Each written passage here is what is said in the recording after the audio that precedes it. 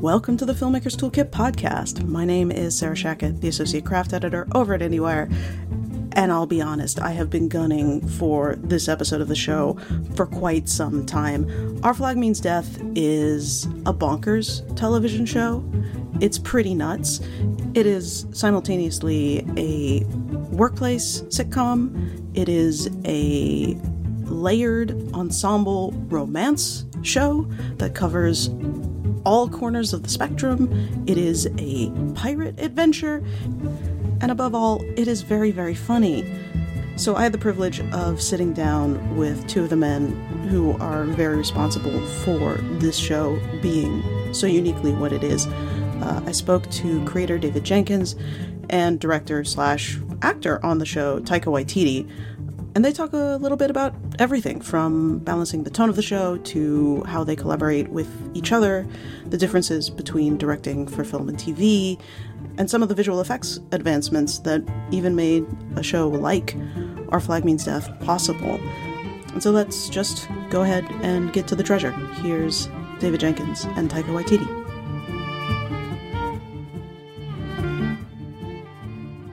Filmmakers Toolkit is sponsored this week by Barry, for your Emmy consideration for Outstanding Comedy Series and all other categories. The critically acclaimed HBO original series Barry, starring Emmy winner Bill Hader as Barry, follows as he desperately tries to leave his violent past behind in favor of his newfound passion, attempting to untangle himself from the world of contract killing and fully immerse himself in acting. All of the excellent episodes of the show are now streaming on HBO Max, and if you want to learn more about the series, we have a Toolkit episode with Bill Hader on Barry. You should check it out. Yeah, thank you both for agreeing to do this and kind of late on a Friday. I really appreciate it. To kind of start, this is, I guess, more for you, David, but for both of you, it's like kind of a wild that this has the bones of a workplace sitcom.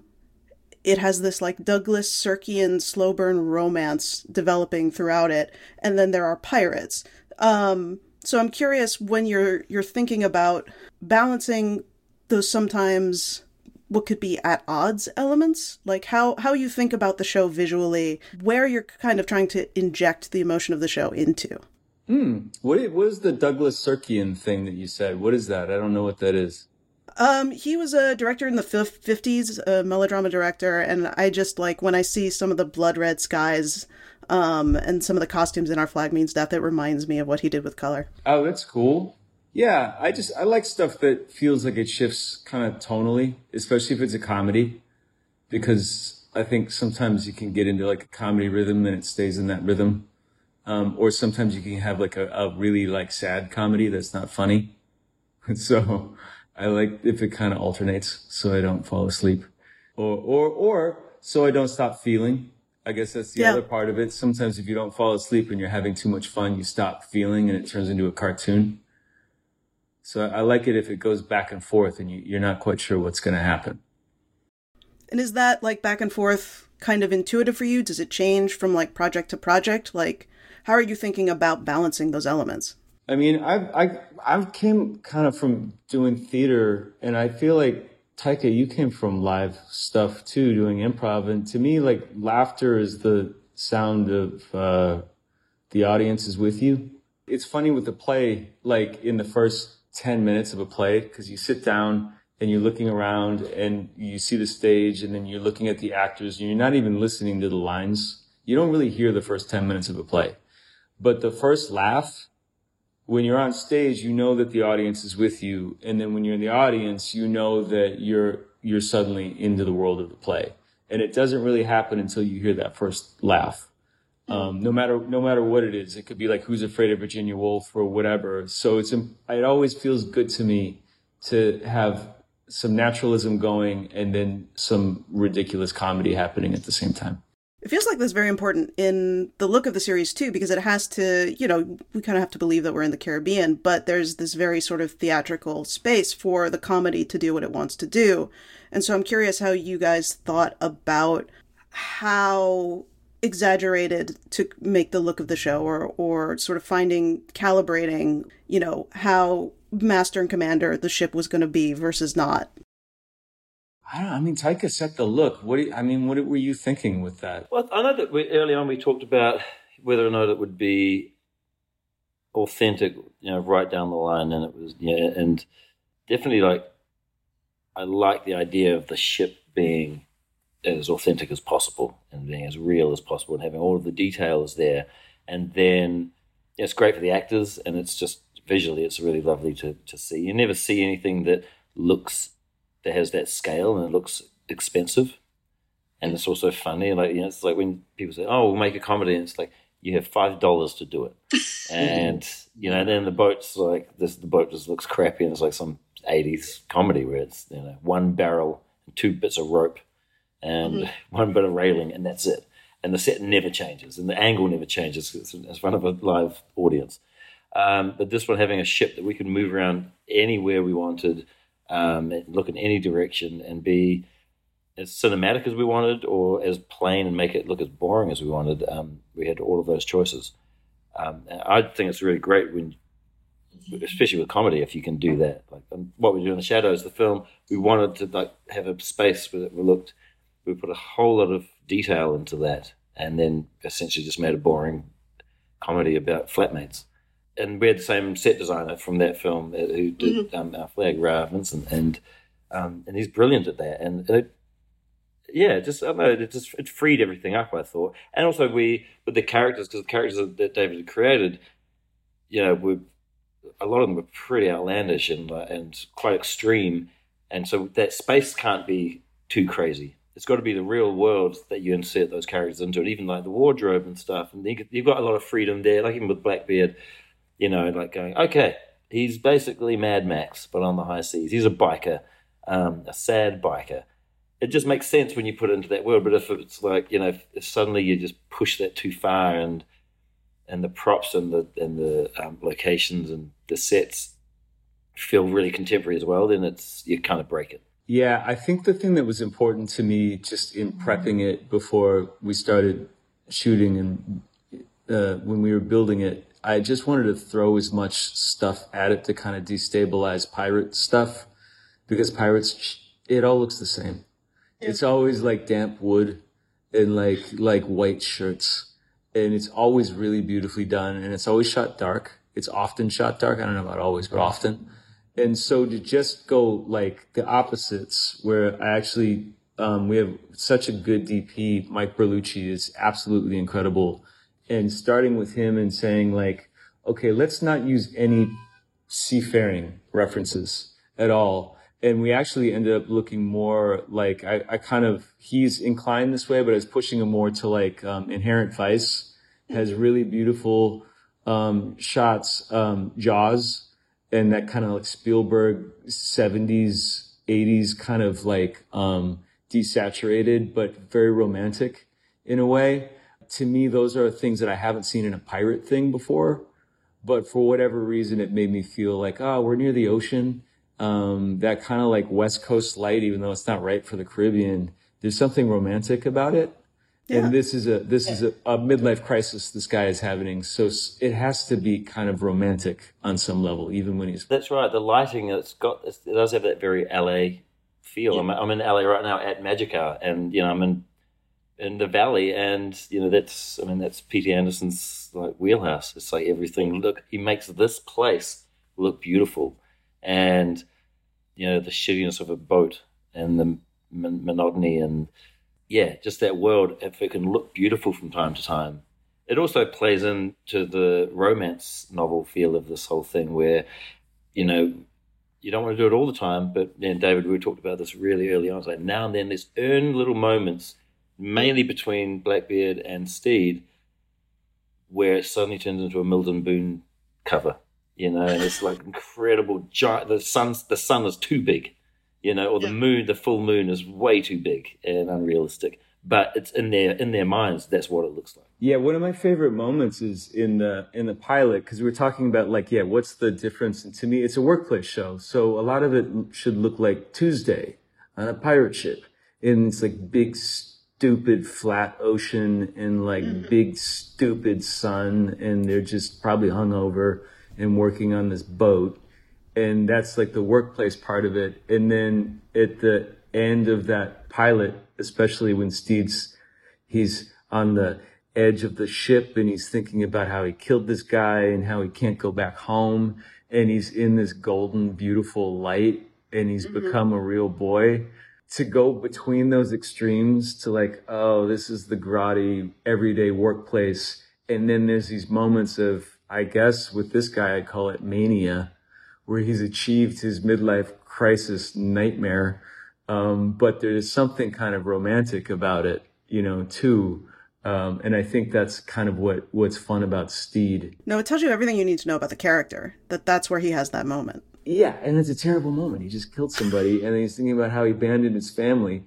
And it's just shot so beautifully. There's the shot coming up the side of the ship around the deck with the techno crane, and it's just so beautiful, and the performance is so beautiful. And then the song choice from Maggie Phillips, that Moondog song, I cry every time I get to the end of that pilot. It's just really lovely. I was going to ask you all about the needle drops, because that feels like a place where the show really gets to stretch itself and play and sort of bring in other generic influences or like escalate an emotion up to the top, because that song does push that moment over the edge. Was that something that you guys thought about in prepping the show? Was that in a key part of the scripts? Like, at what point did you sort of realize that this is a thing that we can do and that the chain is going to happen? The chain I knew very early on when we were writing it, and I had them clear it and see how much it cost, and it's expensive.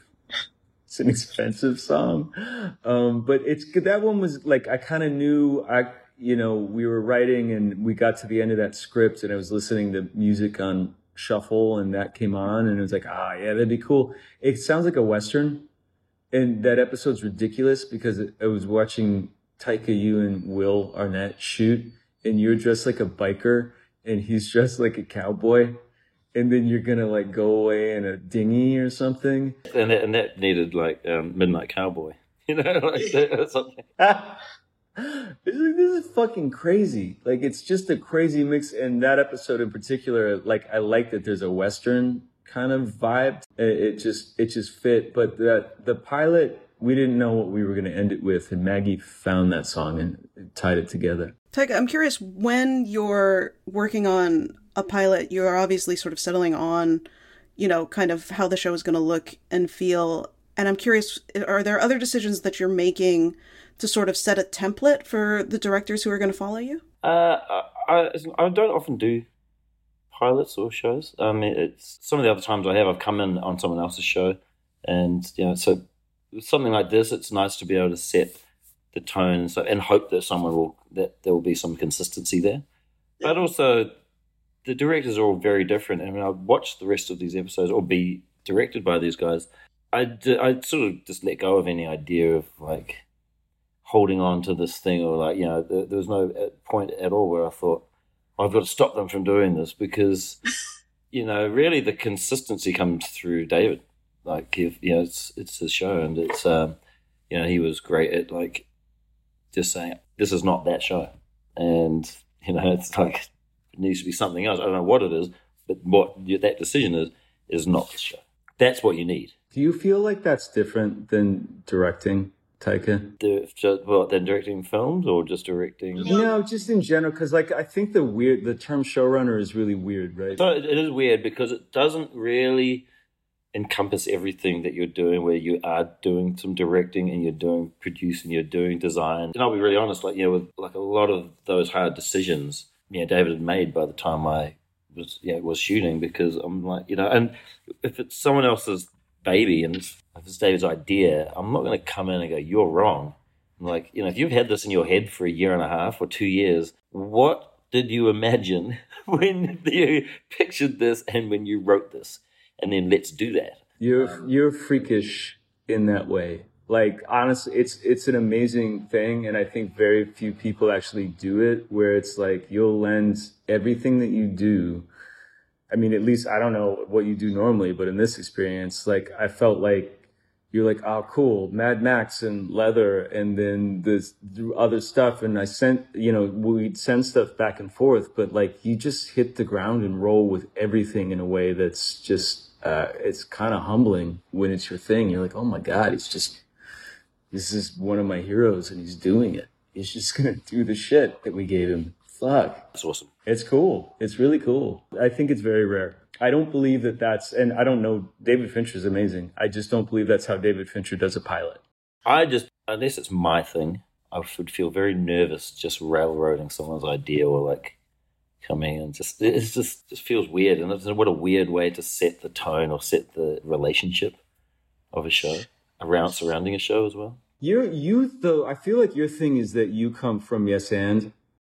Yeah, sure. I'm like, I always believe that there's probably a better idea than the one that I've had rattling around in my head. I'm always like, is this good? Like, I think having some self-doubt or like questioning yourself at all times is good. Yeah. Like once you feel comfortable and if we'd storyboarded this thing a year in advance and just stuck to those panels, it's kind of just like dialing it in. It feels boring. Like this, that's having all of these actors and like most of whom are really good at improvising.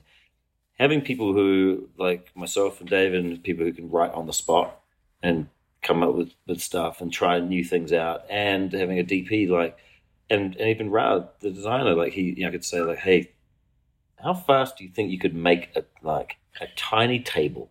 Or how fast do you think you could do this? And he's like, yeah, hang on a minute. And then it's done. So it means that you're free to change stuff in the moment all the time. And I always listen to actors as well. They might go, even in the blocking, one of them might be over there pissing around the corner with a bit of rope or like a bit of, some prop that, is just sitting around there. And you're like, and it sparks something. You're like, let's set the entire scene around that guy doing that thing. And then everyone kind of like just hustles and tries to figure out how to make that look the best. Yeah, that was the thing that was mind blowing watching you do it, because it was like, oh man, it's fun. This is stuff that you do when you're making like theater or you're making like a little movie or something. And it's like, we have so many parameters and limitations. There's only so much you can do. But then when you're on something of this size and then looking at like even the, where they're going to go kill the guy and they're going to attack the ship and they throw all the weapons on the thing, you're almost kind of painting the way you do it specifically, Taika, where I think even the thing where they throw the weapons on the table and just getting the different shots of it. Yeah. And, you can see in your mind an edit of a certain section or like a sequence, and you're like, I think it's this. And like, even we were talking about like, okay, I know that there's going to be a flashback to Steed being a kid. We're killing the goose. We haven't shot that yet. We know that that's going to come. What would it be like when you think, and then you start thinking, and then when we go and shoot with the kid with the goose and stuff, you're like, oh, now this makes sense. There needs to be a spray of blood on him, and that's the transition. Mm-hmm. And we have to go back and like reshoot Steed seeing that image in his head. So we should have shot that thing first, and then had Reese watch it and go, oh, that's the memory. But you just got to keep yourself receptive and open, and it's got to be really playful. Otherwise, it's just a job. It sounds like you're trying to edit in your head while you shoot. Is there any time where you're like, let's get this covered? Or are you really trying to find like specific ends to a scene? When there's a lot of people, I'll probably end up just doing the coverage. So it's always good just to tighten things up, to cut to someone, to cut lines up. Mm-hmm. But a lot of the time, I'm like, we don't need that. I know what we're going to be looking at from here and then into this. It's mainly for me, it's about transitions between scenes as well. It's like, and they're really like not super original, but it's like slam a door, thing goes onto a plate, and that's like you're in the next scene. But they're cool to be able to pull, to know enough to be able to do them. No, and it makes a ton of sense of like that's kind of how you organize it so that you know where you're going. But I've realized like I've been doing this a long time now, and I would have probably storyboarded a lot of things, and I'll probably do some little stick figure storyboards and like on my own script or something. But I can sort of see, and I'm not saying I'm like got this sort of like Russell Crowe in Beautiful Mind kind of like thing where I'm just seeing the whole thing unfurl before me. But I do know enough now to feel very comfortable and confident in a situation on set and go like, I could be thrown a pretty big curveball to panic and go, we haven't got it. We're like, there's no way out of the scene. It was pretty cool to see. We did a reshoot of the pilot. We shot the first scene on the first day, and then that was the last thing we shot on the last day, which is kind of nice. It would be nice to consciously do that. We didn't plan that. It was just trying to fix something. But watching the difference in confidence just among the crew, the casts, just because we've been through something. And then just watching Taika, watching you block that and move the Steadicam around the deck of that ship was very intuitive. And it was like, again, it just kind of reminded me of painting. You are really harvesting images. You're like, it's like going to a garden and going, a bit of this, bit of that. I don't know why I want that, but I feel I need it. And like, then you kind of, knowing that eventually you'll get to the kitchen, you go, that's why I got mainly pumpkin. Because it's a pumpkin-based dish. Yeah, it was interesting though. You're right with seeing like the actors, especially like from that first scene we did on the first day. They were finding the characters, they were finding themselves, a lot of them, and you can see that footage, they're like sitting around going, am I even in this? What am I doing? What would my character do in this scene? And like, a lot of us sort of sitting around going, what am I doing here? And then by the end, that's really owned it. There's a lot of somebody being like, I'm going to coil some rope. So wait, was this the first scene of the series, or the one where they're all making different flags? The first one where he's talking to them, and he's like, talk it through as a crew. Gotta come back mentally devastated. I'm curious if just like did the level of ambition change from sort of your original idea of this, David, to like doing the scripts, to getting into pre-production and realizing we have an LED wall, we can do more stuff? Did the scale of the show adjust at all, or was it kind of in your head the way it is? I mean, I feel like we didn't even realize that we had to grapple with water. It's so true. You're like, yeah, how high can it be? It's on the book. You're like, oh, cool. We love the script. It's picked up. Write a bunch of episodes. And then you're like, no thought into like how we were going to shoot it. Really. And then you find out shooting on the water and shooting on boats is probably the hardest thing and most time-consuming thing and laborious and dangerous thing. And bad luck. And just bad luck. And just bad luck. And you're just relying on, like, I talked to Russell Crowe about this on Master and Commander, and he was like, man, that's like days. You'd be days at sea with shooting nothing. You'd just be stuck out there, and then you'd be like, perfect light, and then a hurricane would just turn up. And then you're like, nope. And then everyone would be like, getting jet boats back to shore, hoping not to like drown. And like, I mean, I don't even know how you do a reverse because like the weather's changed by the time you're going to turn around. Like it just seems, I don't even know why it didn't. Of course they shot Master and Commander on the water, but it's mind boggling to me that they did that now, just talking about it right now. It would be so hard. So in terms of this, you're writing a comedy. You've got to move fast. You have X amount of days to do this, to defuse this bomb that is the script.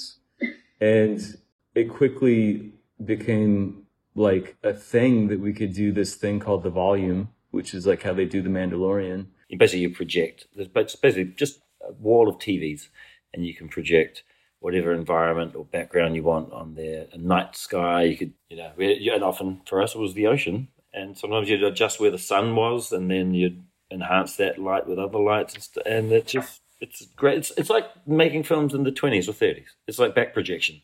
It's just going back to an old style of making films where actors can actually see what you're asking them to look at, as opposed to like, here's a tennis ball, a big blue wall. It's a dragon. Except, like, I don't know. I actually saw this. I saw the interview thingy you did with Raw on Deadline, Taika, and you were talking about how you actually don't really get to be on an entire set a lot of the time. Is that true with the ship and the screen and everything? Is it normally just like pieces of set? Yeah, normally, yeah. And that's the first time I've seen a set so big that it actually moves as well. And where you could move the camera around so freely, and we'd done a lot of that on Mandalorian and even on Love and Thunder, and but yeah, just for this was a very free use of the volume, and I guess also because we had live action oceans out there, it just felt like it was the perfect use. It's the perfect application for what we needed. Yeah, the hardest thing was creating anything in a dinghy where you can see where you look down and you can see into the ocean. those were very expensive because you're just looking at a concrete floor. And then you have your VFX person there. We had the guy named David Van Dyke who is brilliant, but you don't know because they're like, yeah, I think it'll work. And then you don't know until you're in post, like way later, if this will work or not. So you're just kind of like, oh, it's a concrete floor. I don't know if that's going to look good. And then they build it and it's beautiful. Those are some of my favorite shots, are rowing away in those little dinghies that was just grips pulling it across a concrete floor. And even if you have this thing meticulously planned out, you still don't know if those things are going to work until you hit post. And thank God they did. I'm very curious sort of what that changes in terms of not only the actors having more complete information, like having a set with a full set and the volume, but also what kind of freedoms that give you in terms of creating some of those like dynamic lighting moments. Just from watching the freedom of playing and the ease of playing, I mean, I don't have, nearly Taika's experience working on Marvel things and having the set fractured and having part of it be green screen. But when you have a unified set, especially in that 109 episode where they're in court essentially, and it's a big courtroom scene on the ship, that I love that. It just feels like theater to me. You can shoot down the length of the set and there's all this beautiful depth. I mean, Rob Vincent's sets, you have to be able to shoot across and do all of these things with, because they're beautiful, and you're not capturing it if you're shooting it like Seinfeld and like flat. Like, so to be able to do those things on that set, I think you can feel it in the episodes. I think you can feel like a company of people working on a thing and reacting together. I feel like you feel it. Did it feel different to you in any way, Taika, from doing like Marvel stuff? I think I just felt a bit more freedom with it because, well, I mean, maybe because it was an Earth location, whereas on Thor, a lot of these from different worlds. And you're like, does that look real? Is that what this alien planet's going to look like? And so like, a lot of the time you're just judging that. You're like, I don't know about this, and so sometimes you cover yourself and just go, let's just make it blue and just fix it later, sort it out later. But like, for me, one of the best uses of it is just seeing stuff in camera and watching it back on the monitor and going, that's good enough to put in the it's like, it's good. It's great when you see it shoot it, and you're like, you could just put like the little like TV station logo in the bottom right corner and watch this, and it's like literally going into camera. It's like mind blowing. It's amazing. Thank you both so much. This has been an amazing conversation, and congrats again on just a tremendous series. Thanks so much, Sarah. Thanks, Sarah. This is fun. Yeah, of course. Filmmakers Toolkit is also sponsored this week by The Staircase for your Emmy consideration for Outstanding Limited Series and all other categories. The critically acclaimed HBO Max original limited series, The Staircase, inspired by a true story, explores the life of Michael Peterson, played by Colin Firth, his sprawling North Carolina family, and the suspicious death of his wife, Kathleen Peterson, played by Toni Collette. All episodes are now streaming on HBO Max.